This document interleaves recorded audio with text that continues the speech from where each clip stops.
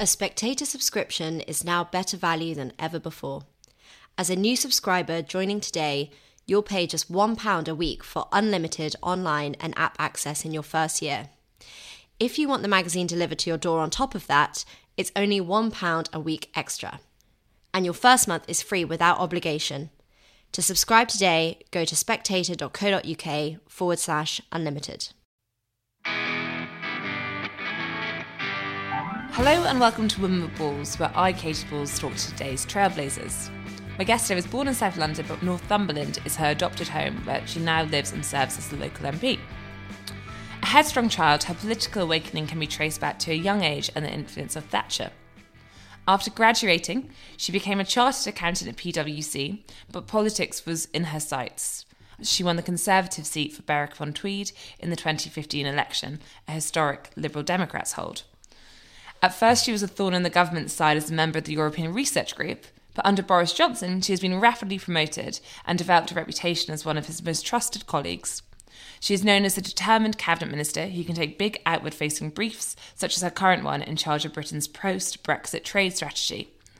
She says, when you've got a character like mine, when stuff that's wrong is profoundly irritating and doing something about it is how I want to fix things, this is the job.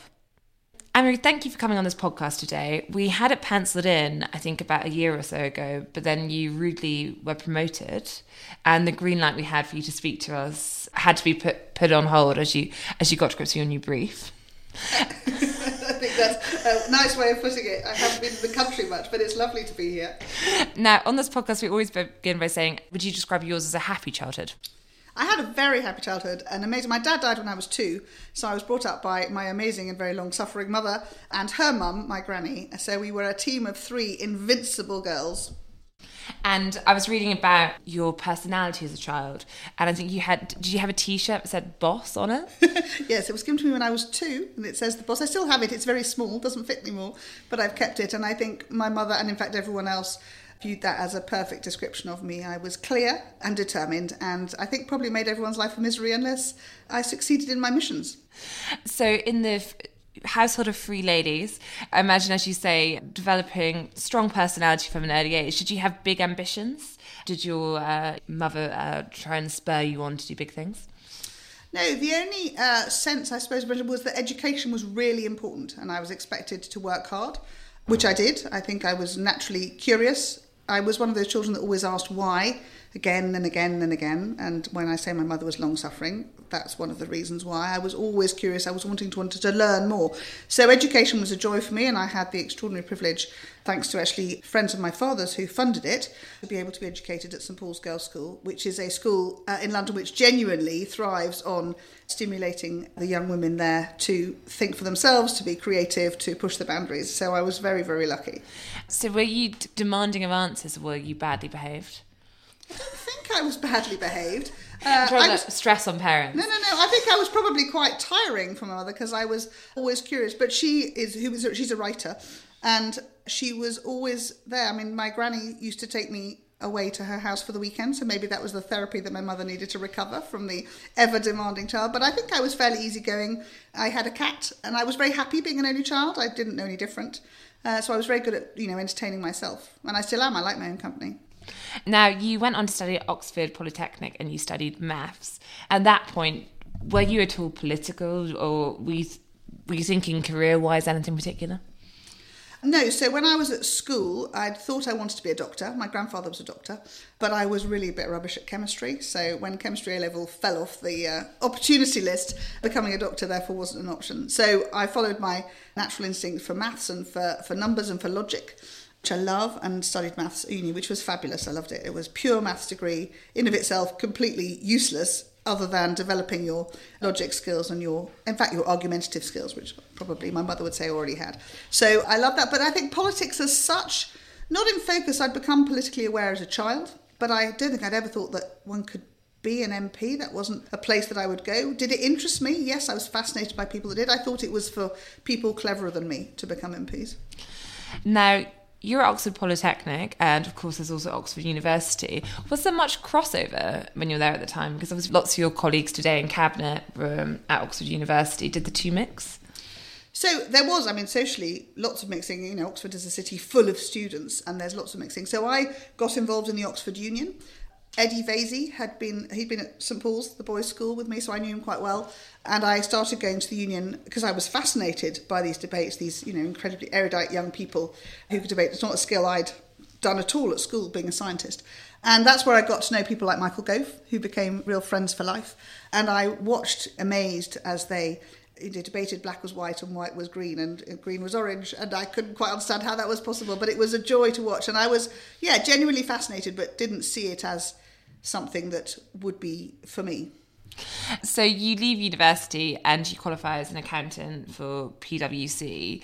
What's the workplace like at that time? Is it quite like male heavy? Is it quite a mix? Is it fun? So it was great fun. So I joined the city in 1990, in the heart of the city, Pricewaterhouse as it was then. We were probably, I can't remember exactly, but I would probably say 30% women in my cohort, but a very egalitarian perspective. PW was very forward-thinking. Training to be a chartered accountant is just bloody hard work in the nicest possible way. You work, 12-hour days, and then you go home and you study for 3 or 4 every day. It's a fairly brutal schedule. Good training for being an MP, the relentlessness of work. But it was fascinating, and you get to select an area of industry that you want to be involved in as your training. And I chose manufacturing. I was fascinated by stuff being made. So I got to go to all sorts of parts of the country to do audits and to do reviews with businesses who were Pricewaterhouse clients. And I think that's probably where I got my first taste of, having been brought up as a London girl, this amazing network of industry across our country. I went to Felixstowe in a howling gale to count container boxes. I was up in Liverpool doing work in an IT company. So I discovered for the first time how extraordinary the whole of our country is from an industrial perspective. And I discovered for the first time so many amazing businesses. I think that's probably gave me that first taste of how important the UK is across the country, not just London, which is what I'd known as a child. And then you eventually relocate to Northumberland, I think that's 1996, to serve as governor of the Healthcare Trust. Why did you make that move? Did you want to get out of London? What was behind it? So I fell in love, the old-fashioned reason for moving. Lovely.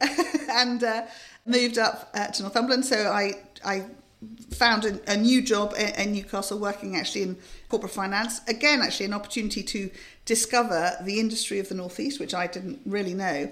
What I discovered, it was the most fascinating thing. So the size of companies shrank. So where I'd been dealing with city businesses with, let's say 10 noughts on it, in the North East they had 6 noughts on it. So they were much smaller. Their focus wasn't about the size of the company, it was about their people. And I was totally entranced by that. And so I was helping them buy and sell companies.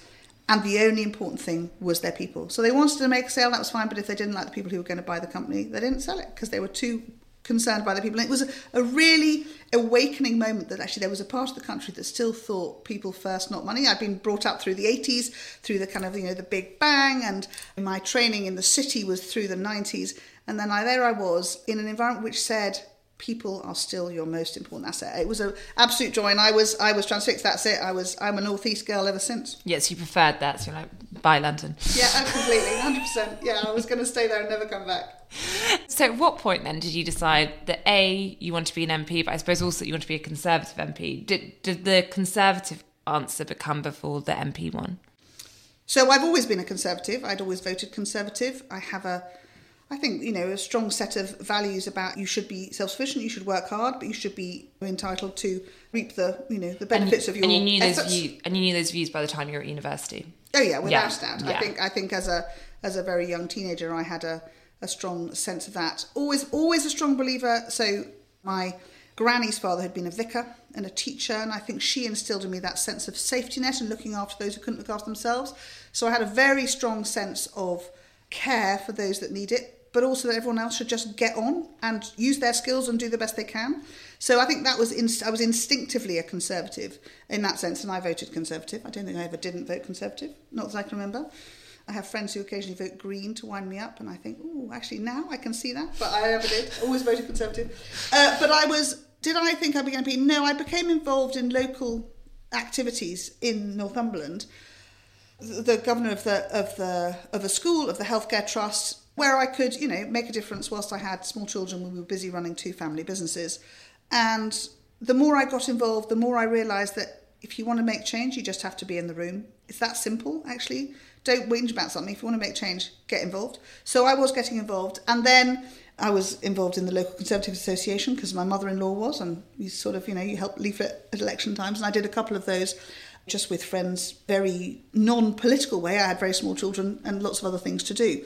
And then in 2005, when David Cameron became leader of the party, I got a text from Michael Gove saying, right, it's our generation's term now, Anne-Marie. Come on, you've got to get involved. I said, Michael, I'm in the North East, which is all red, let's be clear. And I've got 2 small children, I'm running 2 businesses. Don't be ridiculous. He said, you've got to get involved.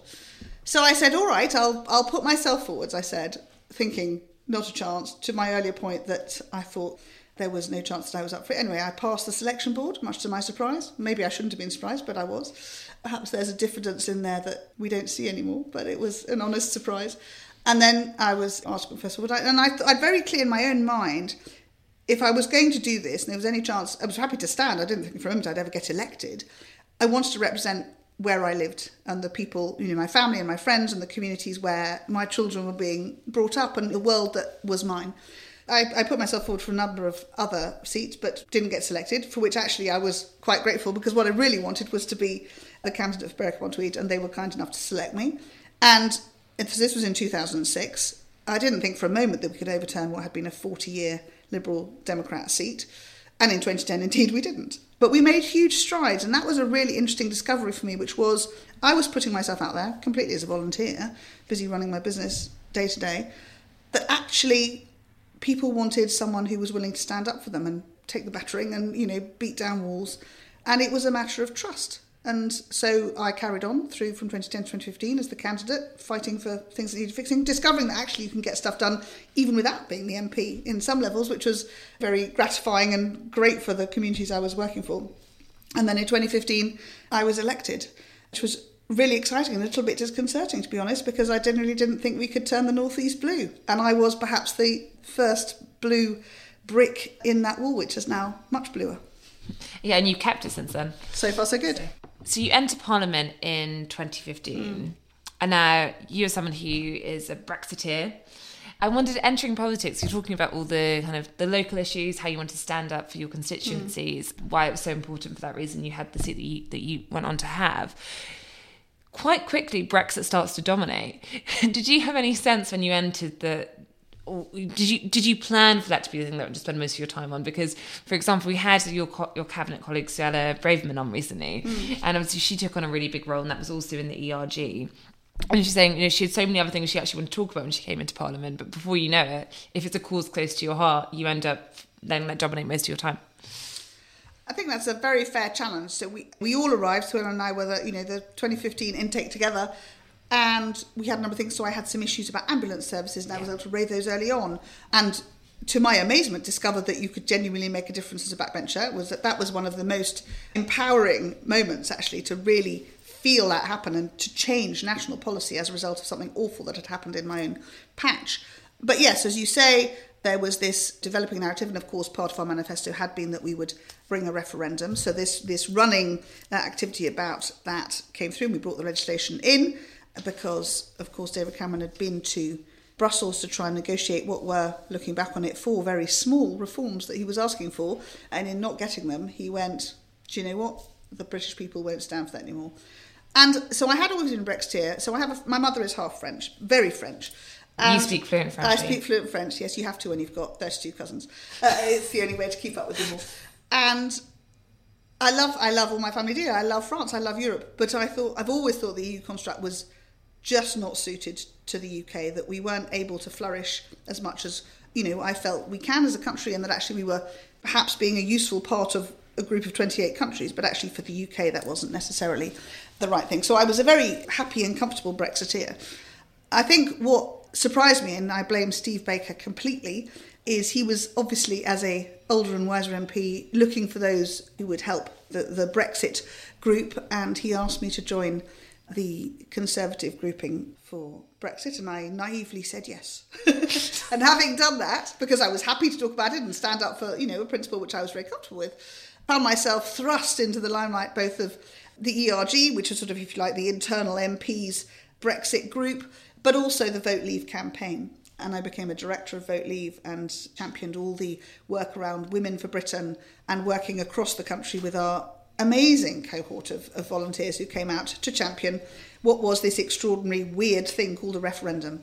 And yes, that very much filled a lot of my time, but it never stopped that continuum. The beauty of being an MP, and I say that when I travel the world now, people say, very short visit, I say, I have to get back, it's Friday, and I have to be in my constituency on Friday. And people look a bit bemused when you're talking to, leaders and rulers, and they say, I say, because that is the anchor which makes you an MP. Everything else you do, however big or small, is very important, but your constituency is always your anchor. And I used to come back to London on Monday and go and see the Vote Leave team and see Matthew Elliott and Dominic Cummings, and they'd be like, it feels really difficult. I'd say, trust me, North East is saying, please, can we leave? And it was really interesting. I brought a very strong, what we saw then, which was this incredible, both voting numbers and strong Brexit voice from the North East. And I used to bring it back to London every Monday morning and sort of energise the team that actually, in the rest of the country, outside the London bubble, there was a very strong support for Brexit. It's interesting, you mentioned Vote Leave, and I remember we had those Dominic Cummings blogs, I think, during the EU referendum slightly, and then when he entered Downing Street, and I remember always thinking you were one of the only MPs he had something positive to say about. Yes, I believe that may be true. And now, mentioned the European Research Group, and obviously the result comes. Listeners will know what happens next. Theresa May becomes Prime Minister, starts off a strong rhetoric, begins to go downhill, and I want to talk about your role in the European Research Group. You were a PPS, the first 1.4 in the Ministry of Defence, but you left that role over Theresa May's Brexit withdrawal agreement. Was that a difficult decision? Did you face much pressure from your colleagues? Of course, PPS resignations aren't treated like cabinet resignations, but I think there's still, something that is not welcomed by the government.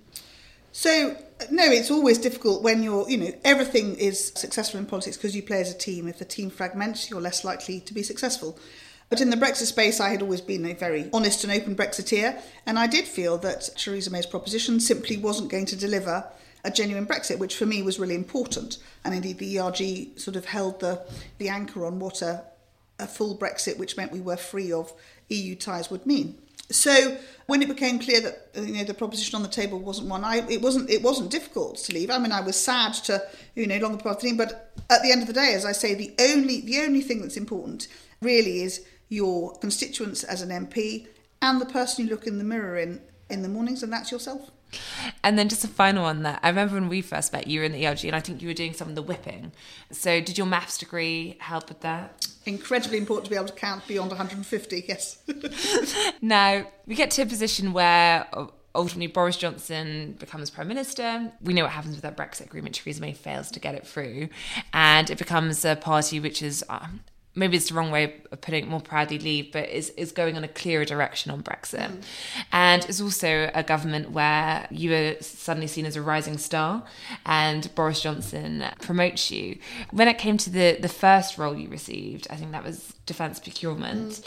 What was it like moving from, backbencher and in a way being seen as a bit of a rebel? You can argue that ERG was directing the government in a direction they later adopted, but at the time, as I mentioned, more on the side to suddenly having collective responsibility and all those things.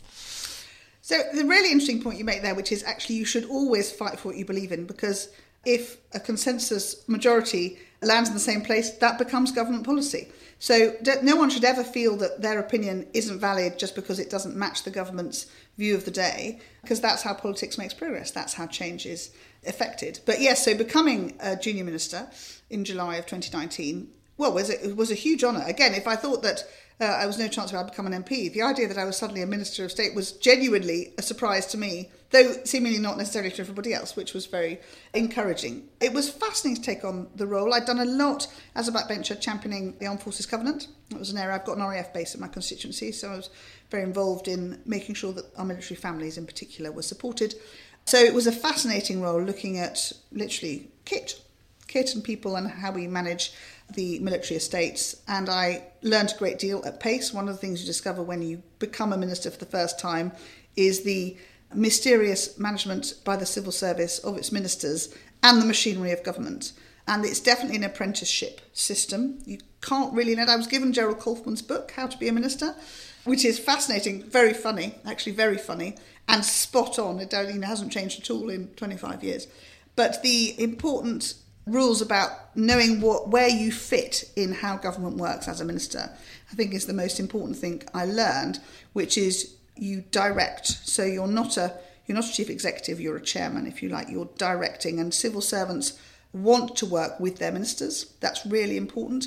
But it's difficult to effect sudden change. One of the challenges that obviously the Prime Minister had as he was trying to deliver Brexit is that it's just quite complicated to make the machinery of government move at pace into a very different direction. So I think that my role in defence procurement was fascinating, and I was able to bring two key new pieces of kit into being, if that's the way you describe them, and a real honour to know that as I now watch it all being built, and it's the next generation of both our Army and our Navy's kit. That's extraordinary to think that I was able to help get that into place. But it was, as much as anything, it was a real apprenticeship on how the machinery of government fits together.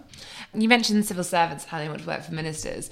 I just wondered on that, there are some in the government who have quite interesting rhetoric on civil servants, whether it's working from home, or I think Jacob Rees-Mogg has recently been doing spot check and inspections. Is your view that civil servants do a lot of good, or actually, generally speaking, want to work with the government? So yes, Jacob, I hear, was crawling through our corridors in Department of International Trade the other day. But as I've got the top statistics of any department, mostly because I've got a fantastic team of young people and they were very keen to come back to work, I think we passed the Jacob Rees-Mogg test, so that was good.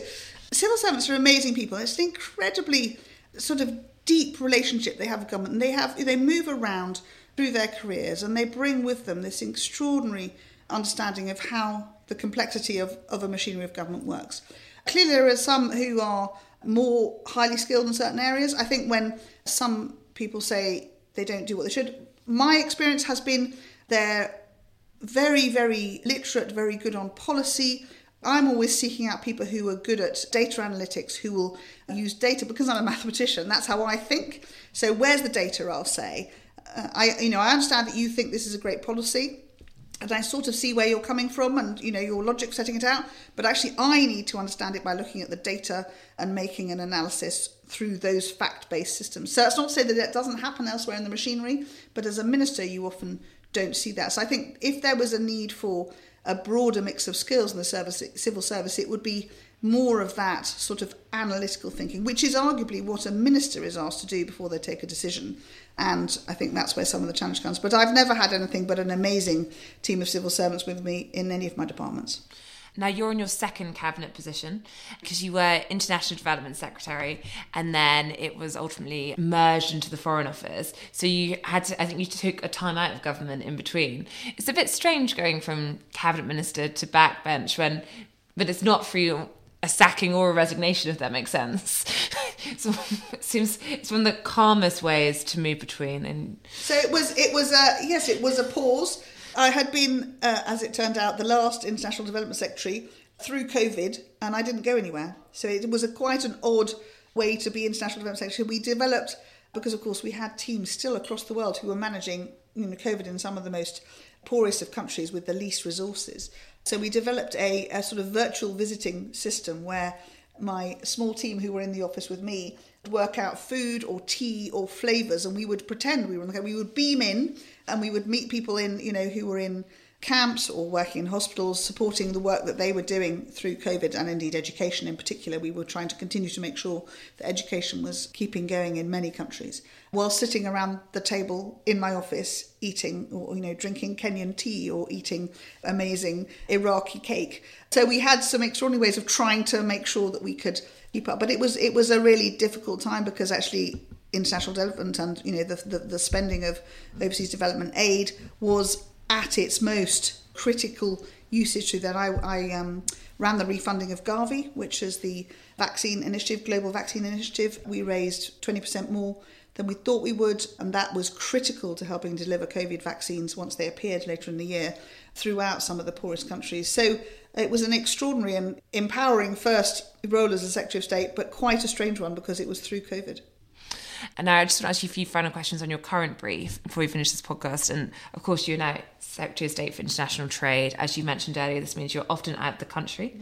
And we're speaking on a week where there's obviously lots in the news about steel tariffs, and the government's plan to extend it, which some say could be in the breach of WTO rules. I just wondered, as someone who campaigned for Brexit, You've got figures such as Tom Tugendhat, who did not campaign for Brexit, saying that this is protectionist and this should not be what we're doing. Do you understand the criticism? And does it make you uncomfortable at all, the fact that it seems a bit protectionist? So I hear the challenge, and I would be the first to say we want to have, and we do have, an incredibly open market. We trade through free and fair trade, which is a stamp of UK respect and why countries are queuing up to do free trade agreements with us, because we are believers in free and fair trade. The challenge of using the tariff system which we inherited when we left the EU in terms of steel is that there are some country actors in the steel markets who are not working by a free and fair trade systems, and they dump cheap steel into markets, thereby really disturbing those competitive markets. Steel industries are strategic. Every country has a steel industry because it's strategic. If we needed to, we need to be able to produce steel for our own purposes. We need to make sure we have one, and it's a very expensive business. Firing up a furnace is, millions of pounds worth of activity. So the challenge of maintaining these tariffs for the next 2 years, which have rolled over, as I say, from when we left the EU system, is because our steel industry does need to have a relatively level playing field in which to play to try and stop that dumping of certain types of steel. These tariffs will end in 2 years' time. That's the framework, and after that I wouldn't be able to bring any more on. So it's very much a protection whilst the steel industry looks to try and build up. One of the issues obviously we're seeing, and not only in the UK but across steel industries, is looking to move to clean steel, using clean energy and producing steel in a different way, and that's something that we are working, obviously led by BEIS, we are working very closely with our steel mills to help them to develop, and then there will be new ways, I have no doubt, going forwards to ensure that clean steel is the one that is encouraged and sold around the world.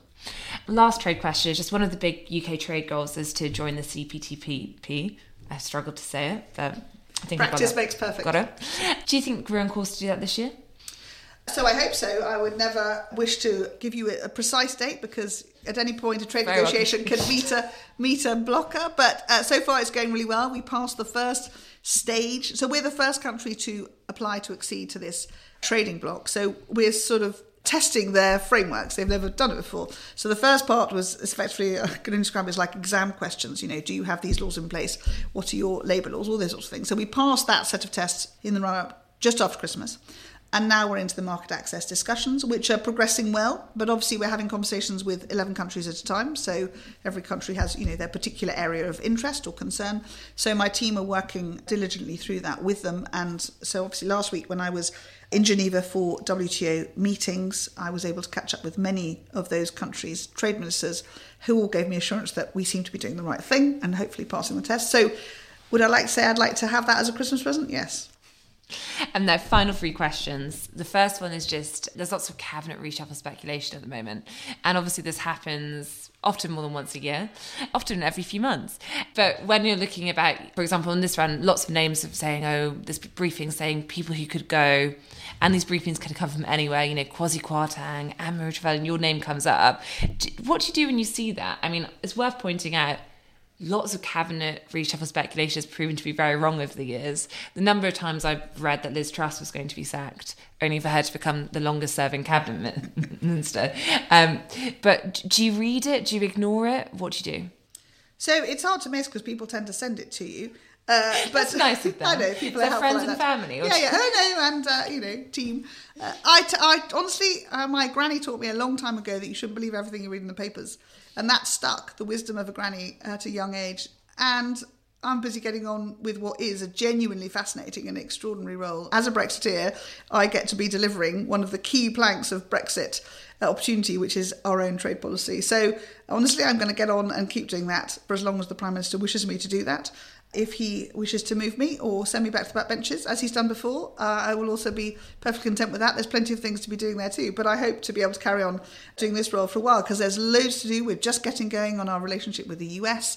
We've got some really interesting work in the Indo-Pacific. We've got work going on now that we've got Australia and New Zealand under our belts to help build those relationships. So there's loads to be doing. So I hope for the time being that he will let me crack on and do that. But I'm not prone to worrying too much about what journalists think.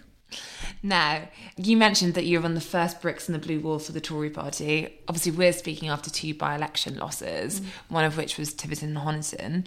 Lots of your colleagues are very worried about the rise of the Liberal Democrats. If you look at a succession of by-elections, Chesham and Amersham and others, do you think it is a big problem the party needs to take seriously? So I fought and won against the Liberal Democrat. So I'm very tuned to their long-lasting ability. So when after 2017 the numbers really diminished, after 2015 and then 2017 they diminished, and people said, oh well, that's it, it's all over. And I said, no, of course it's not. They are a party that likes to work at a local level and try and reflect that onto the national stage. Don't for a moment think that they won't be back. And a by-election territory is where they are at their best, because they don't have to be delivering government policy. They don't have any need to. For instance, the winning Lib Dem candidate in Tiverton has declared that he's going to call on the government to give a fuel duty cut. Well, I'm thrilled about that, but if his Lib Dem colleagues who were MPs before him had voted with us, he would have been able to say the Lib Dems also supported fuel cuts, but they didn't. They voted against it.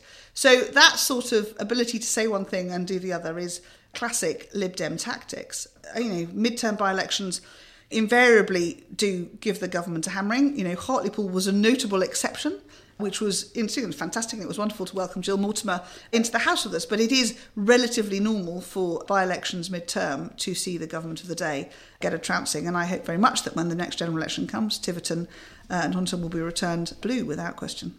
It's probably worth pointing out, it is the biggest by-election defeat in history if you look at the numbers, I think. Now, just finally, the final question is one we ask everyone on this podcast, which is just, what is the worst advice you've ever been given, which you kind of ignored or you could have taken on board and then thought, why did I follow? That's a really interesting question. I listen to everything people say and I reach my own judgment. I think my mother would say I'm probably not very good at taking advice. I disagree. I think I hear what everyone says, but I will filter it in my own way. So I don't think I would say anyone's given me good or bad advice. People can tell me what they like. And I will note it and ponder it and filter it through the AMT view of the world and then reach a decision. So I wouldn't chastise anyone for giving me bad advice. I probably just dismissed it on the way through. You're just still wearing your Boss t-shirt metaphorically, so it's still there under my shirt, like a Superman t-shirt. Thank you for joining us today. It's a pleasure. Thanks for listening. And if you'd like to send us your feedback on this podcast or any other many podcasts, please do get in touch. Just email us at podcast@spectator.co.uk.